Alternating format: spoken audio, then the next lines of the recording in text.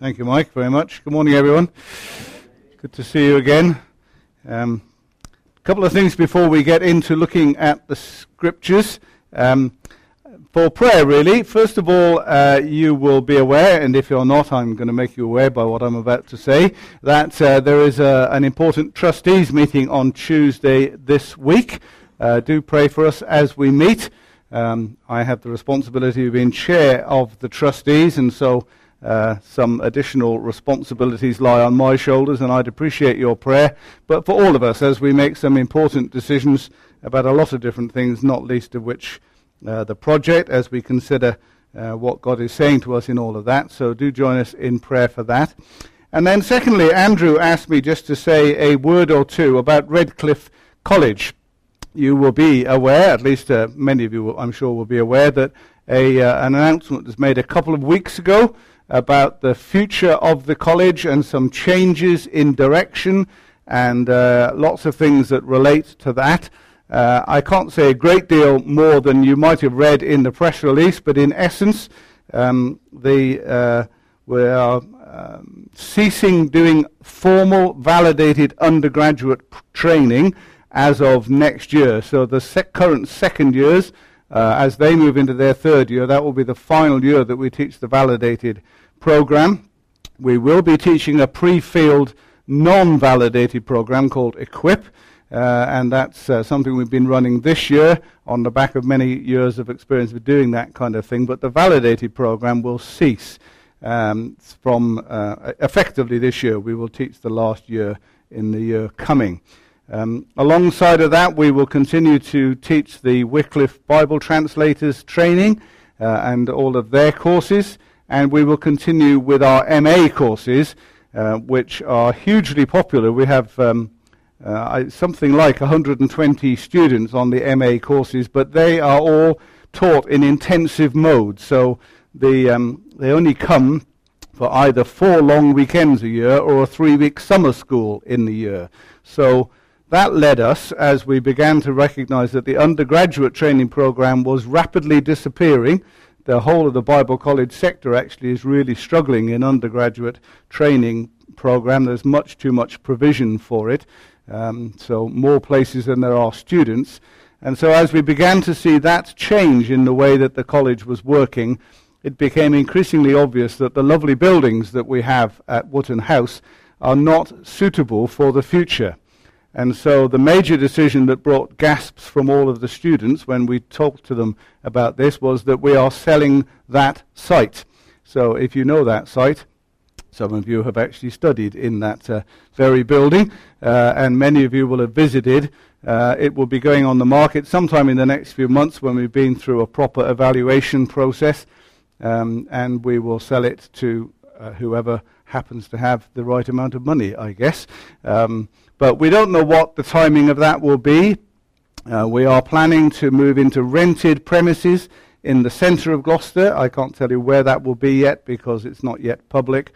We're well on in the negotiations and have almost completed them, but until it is signed and sealed, we're not saying anything about that. So as you might imagine, that all of that has created a lot of uncertainty in the college, not least amongst the current second years who are going into third year, because from an undergraduate perspective, they are Redcliffe next year. And that's quite a small cohort of 10 or a dozen students. So there are lots of changes for them particularly, but for everyone. Staff are involved. We don't yet know whether any members of staff will be made redundant. It is possible that some will, but we're hoping not, but there's no guarantee of that. So there is a lot of uncertainty, and we would really value your prayers as we think about the right next steps. This is something we've been thinking and talking about for quite some time, wondering what we should be doing, because we could see the Bible college scene training, Bible college scene changing quite significantly. And it's actually happened a bit quicker than we thought. We were planning that we would be doing this in about 5 years' time, but things have moved very rapidly in the last couple of years. So that's something for you to pray about, if you would. At a personal level, it's a very strange time, because many of you will know that I'm due to retire from Redcliffe and from working, or paid working life, at the end of August this year. And so it's a bit weird for me, coming to the end of my working life after what will then be 21 years at Redcliffe, to see it moving on into a very different direction. But I know it's the right thing. I'm very at peace in my heart about it, and the staff have responded wonderfully and recognise that God is in it. But it is quite a challenging time. So we would really value your prayers about that. There are many more things I could say, but it isn't right for me to do that, either that I can't or I mustn't take up the rest of the morning doing so. But do pray for us. And if you'd like to know any more, what I can tell you, I happily will. But that may not be very much more than I've just said publicly. But anyway, appreciate your prayers about that. That would be really, really good if you can pray with us about those things. So we come this morning to the first of a series of 4, looking at the cross of Christ. It's a great series, especially as you lead up to Easter, and no doubt that was what was in the leaders' minds when they were thinking about it. The 4 titles of the series are this morning: the centrality of the cross, asking the question, why did Jesus die, and who killed Jesus? There was a line in that last hymn, I don't know whether you noticed it. It was my sin that held him there. You might want to remember that. We'll come back to that a little bit later. Why did Jesus die? Who killed Jesus? Then we're looking next week with Andrew at the heart of the cross. Then Ivor Cooper at the achievement of the cross. And Roger looking at living as a community of the cross. Great series, great titles. Taken, I think, I'm looking at Andrew, from this book. This is quite an old edition of The Cross of Christ by John Stott. I'm sure there are more up-to-date covers, but the inside will be the same. It's a great book that really explores the depth and the meaning of all that the cross of Christ means for Christian people, for the world in which we live. But and so I'm going to quote 1 or 2 things from there this morning. You won't be surprised to know, and I suspect maybe other preachers might as well. Right at the beginning of his book, in the preface, before he ever gets to talk about the reason for the title, The Cross of Christ, he writes this: the cross transforms everything. It gives us a new worshipping relationship to God, a new and balanced understanding of ourselves, a new incentive to give ourselves to mission, a new love for our enemies, and a new courage to face the perplexities of suffering. The cross transforms everything. You could almost stop there, because that says it all. The cross transforms everything. Quite some years ago, we had a married couple of students in the college, and she was a great kind of poet and writer.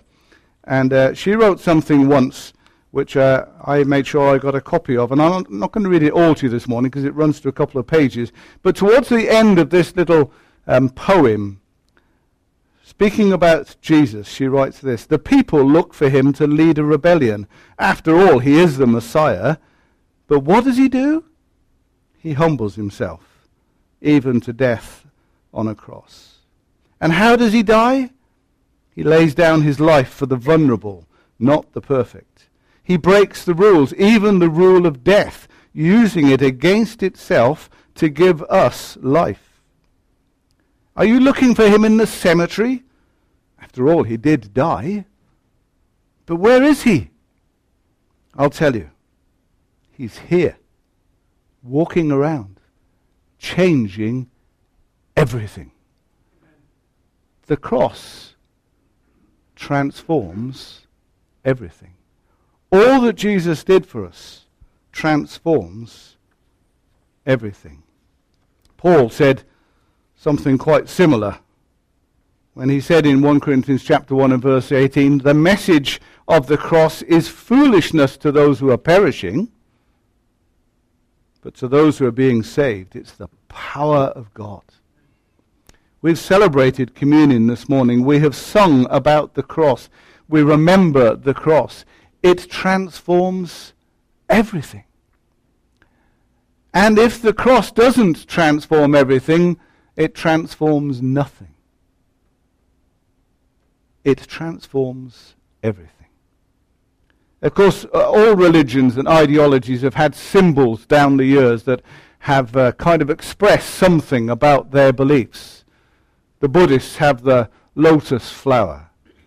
Judaism has a Star of David. Islam has a crescent. Marxist ideology has a hammer and sickle. The Nazis had the swastika, which incidentally I discovered when I was preparing for this morning, is apparently over 6,000 years old, the swastika. They adopted it for themselves, but it wasn't new. Sadly, still used today by some groups who have similar leanings. But the Christian has the cross. The Christian faith has the cross. Not early on, of course, because persecution meant they were somewhat afraid of expressing themselves via the cross. And so they used the sign of the fish, which in Greek was ichthys, and the letters of which spelt Jesus Christ, Son of God, Saviour. And that was the symbol they used early on to be known by. And then other symbols were thought about, but ultimately the cross was chosen. This symbol of an upright and a horizontal beam. The cross. Again, John Stott, he says, they wish to commemorate as central to their understanding of Jesus neither his birth nor his youth, neither his teaching nor his service, neither his resurrection nor his reign, nor the gift of the Spirit, but his death, his crucifixion. Why was that, I wonder? Why was it? Well, if you'd like to turn into Mark's Gospel, we're just going to read a few verses from a few passages in Mark's Gospel as we think about the perspective that Jesus had about the cross, and how central it was to who Jesus was and his life and his ministry and what he understood God had in mind for him. I hope you've got nimble fingers this morning, because we're going to look at a few verses of Scripture as we go along. But we're going to start with Mark chapter 8, beginning at verse 31. Just a couple of verses here. He, that is Jesus, then began to teach them that the Son of Man must suffer many things and be rejected by the elders, chief priests, and teachers of the law, and that he must be killed and after 3 days rise again. He spoke plainly about this, and Peter took him aside and began to rebuke him. But when Jesus turned and looked at his disciples, he rebuked Peter. "Get behind me, Satan," he said. "You do not have in mind the things of God, but the things of men." Peter thought, that can't be right. Jesus said, you're just thinking like a human being. Chapter 9 of Mark, so the very next chapter, verse 30. They left that place and passed through Galilee. Jesus did not want anyone to know where they were, because he was teaching his disciples. He said to them, the Son of Man is going to be betrayed into the hands of men. They will kill him, and after 3 days he will rise. But they did not understand what he meant, and were afraid to ask him about it. Chapter 10, verse 32.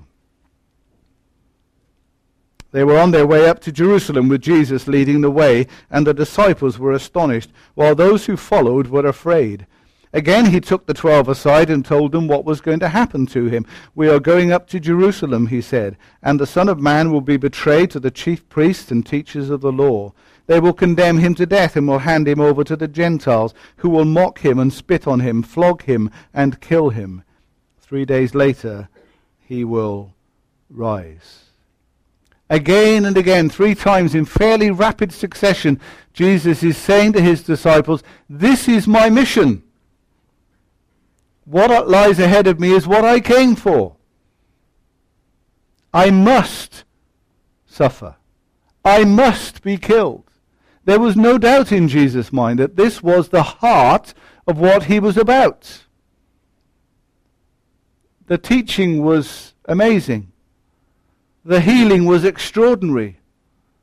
But in Jesus' heart and mind, he knew that ultimately it was all about the cross, where he was heading. He must be killed. He must suffer. The cross was everything to Jesus. Turn into Luke's Gospel, if you would, for a slightly different take, albeit the same thoughts. Luke chapter 18, verse 31. Luke 18 and verse 31. Jesus took the 12 aside and told them, "We are going up to Jerusalem, and everything that is written by the prophets about the Son of Man will be fulfilled. He will be handed over to the Gentiles. They will mock him, insult him, spit on him, flog him, and kill him. On the third day he will rise again." The disciples did not understand any of this. Its meaning was hidden from them, and they did not know what he was talking about. Hard for them to understand.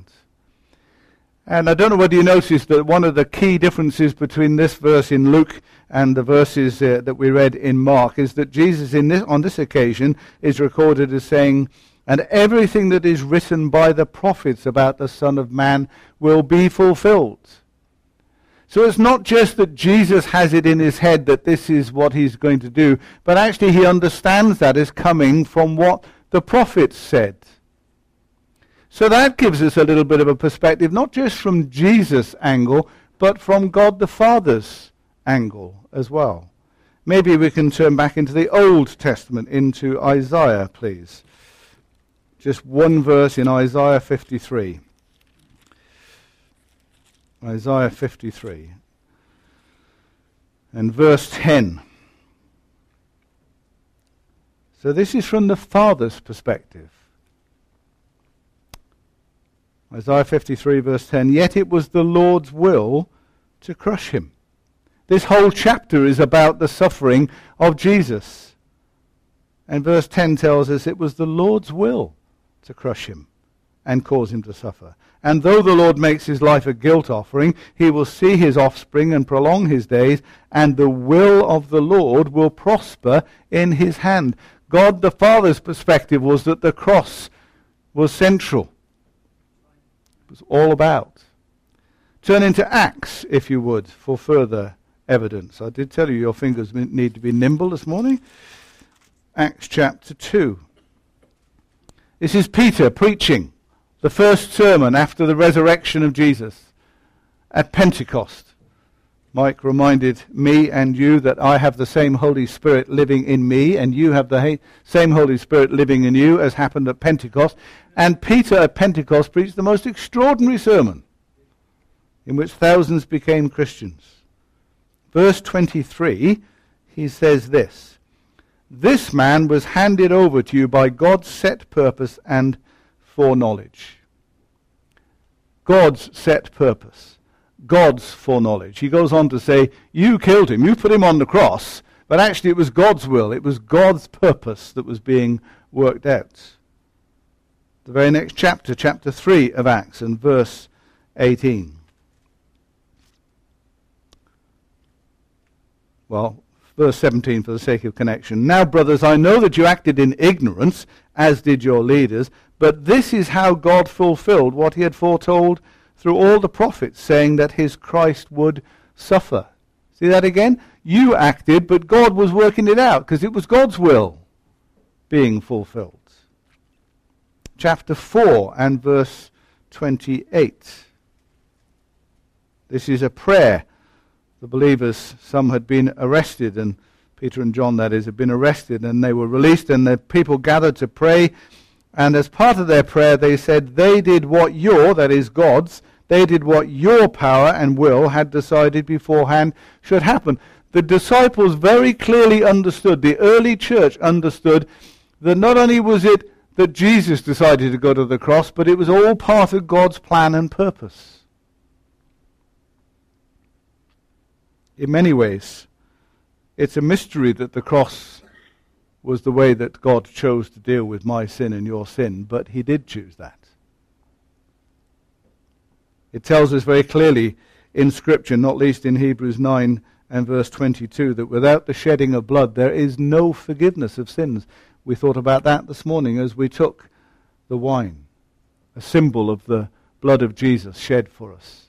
And without that shedding of blood, in the Old Testament, through all of the sacrifices, and now through Jesus, there is no forgiveness of sin. That was God's chosen method. We may wonder why, but it doesn't change the fact that it was. And so God worked his purposes out. So Jesus' perspective and God's perspective, if I may put it that way, the Father's perspective on the cross, was that it was absolutely central. Absolutely key to all that God was and is working out. But I was asked a question in the notes that I was sent, which is, why did he die on a cross? And who killed him? And for that, we need to go back into John's Gospel, which is the passage that Billy read for us earlier, chapter 10. Was it Judas who killed Jesus by having him arrested? Was it Caiaphas and the high priest who demanded that he be killed, murdered? Was it Pilate and the Roman soldiers who physically put him on the cross? Was it the crowd who shouted, "Away with him, we don't want this man to reign over us, only Caesar is the word I was looking for. Only Caesar is the king here, not this man." Was it the crowd? Was it you and me because of our sin? Was it our sin that held him there? Well, this passage that Billy read for us is very interesting, isn't it? In verse 10, which we didn't read with Billy, he says this: "The thief comes only to steal and kill and destroy. I have come that they may have life and have it to the full." Jesus speaks about his fullness of life that he gives to people. And then the very next verse he says, "I am the good shepherd lays down his life for the sheep." I've come that you might have fullness of life, and I do that by giving my life to you. Says it again in verse 15. And although those statements are quite remarkable in themselves, actually the most remarkable is in verses 17 and 18. "The reason my Father loves me is that I lay down my life only to take it up again." And this verse in particular, "No one takes it from me, but I lay it down of my own accord. I have the authority to lay it down and authority to take it up again. This command I received from my Father." He chooses to lay down his life for you and me. He has the authority not only to lay his life down, but to take it up again. Did I hear a hallelujah? Amen. Hallelujah. Even my heart says hallelujah when I think about that, and I'm not like Mike, as you know. He volunteers. He says, "I have the authority to lay it down." Now, the fact that he had the authority didn't mean to say that he would, but he did. He laid down his life that you and I might know fullness of life. He chooses, he volunteers. And in all of that, he's with one accord with his Father. Incidentally mentioned, the Father is mentioned 4 times in those few verses that Billy read to us. In all of that, he's of one accord with his Father. God the Son, working out his purposes through the cross. Jesus willingly giving himself for us. Paul says much the same thing in Galatians 2 verse 20 when he says, "The life I live in the body, I live by faith in the Son of God who loved me and gave himself for me."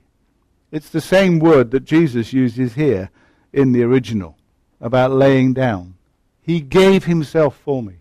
It was his choice, his decision, his will, with all the authority that he had to do just that. So why did Jesus die on the cross? Well, actually, the next few weeks are going to unpack that rather more than I will this morning. But in essence, it's what Mike reminded us of earlier, when he was sharing about what Jesus had done on the cross. And you and I, if we're Christians here this morning, we at least have a smidgen of understanding Probably about that much in the scheme of things of why he did it. But in essence, he died so that you and I might live fully. Not just a full physical life, but live spiritually. Live in eternal relationship with God the Father. Have our sins forgiven. And that ought to rejoice our hearts. This table should rejoice our hearts every time we come to it. If it doesn't, ask yourself, why doesn't it rejoice my heart that Jesus did that for me? But he did die to deal with your sin and mine. But the second question was, who killed him? Who killed him? Was it Judas or Pilate, Roman soldiers, Caiaphas, the crowd, you and me because of our sin? Octavius Wilson, great name that, isn't it? Octavius. I don't know what any Octavius is, but Octavius Winslow said this: who delivered up Jesus to die? Not Judas for money, not Pilate for fear, not the Jews for envy, but the Father for love. Remember what Peter said in Acts chapter 2? This man was handed over to you by God's set purpose and foreknowledge, and you, with the help of wicked men, put him to death by nailing him on a cross.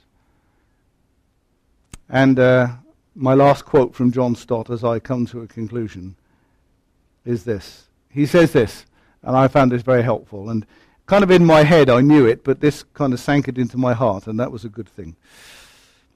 It's essential to keep together these two complementary ways of looking at the cross that Peter refers to there, that it was men who put him on the cross, but it was God's will.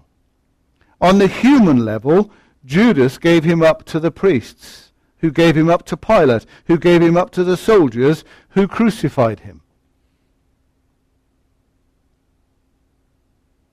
But on the divine level, the Father gave him up, and he gave himself up to die for us. So actually it was my sin that held him there. But only because it was God's will and purpose that that's how he dealt with my sin, with your sin. In Stott's book, he tells a story, at least he quotes a story from a little playlet called The Long Silence. I may have read this before, and forgive me if you've heard it before, but I'm going to conclude with this, and then we'll have a hymn together. It's just a short little playlet. Let me read it to you. At the end of time, billions of people were scattered on a great plain before God's throne. Most shrank back from the brilliant light before them. But some groups near the front talked heatedly, not with cringing shame, but with belligerence. Can God judge us? How can he know about suffering? Snapped a pert young brunette. She ripped open a sleeve to reveal a tattooed number from a Nazi concentration camp. We endured terror, beatings, torture, death. In another group, a black boy lowered his collar. What about this? He demanded, showing an ugly rope burn. Lynched for no crime but being black. In another crowd, a pregnant schoolgirl with sullen eyes. Why should I suffer? She murmured. It wasn't my fault.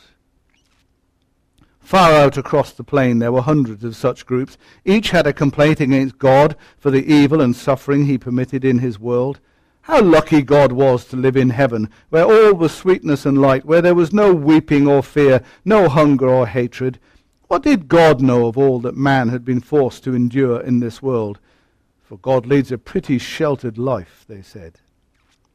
So each of these groups sent forth their leader, chosen because he or she had suffered the most. A Jew, a black person, a person from Hiroshima, a horribly deformed arthritic, a thalidomide child.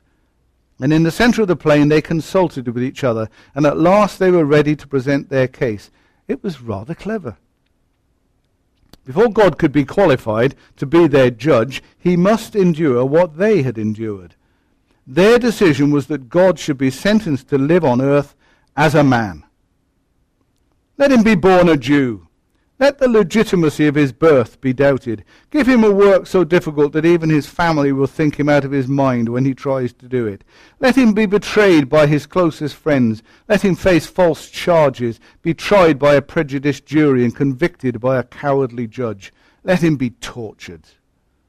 At the last, let him see what it means to be terribly alone. Then let him die. Let him die so that there can be no doubt that he died. Let there be a great host of witnesses to verify it.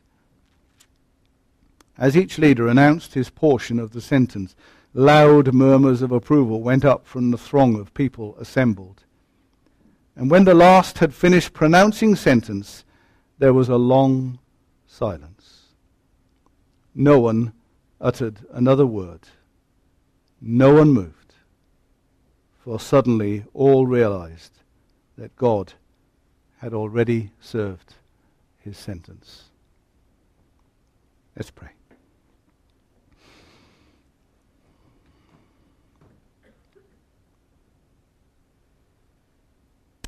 Father, as we come before you at the end of our time together, we too would want, as it were, to sit in silence for a moment, pondering afresh the extraordinary nature of our salvation. Won for us because Jesus laid down his life for us. And in the quietness of these moments, we offer you the worship of our hearts.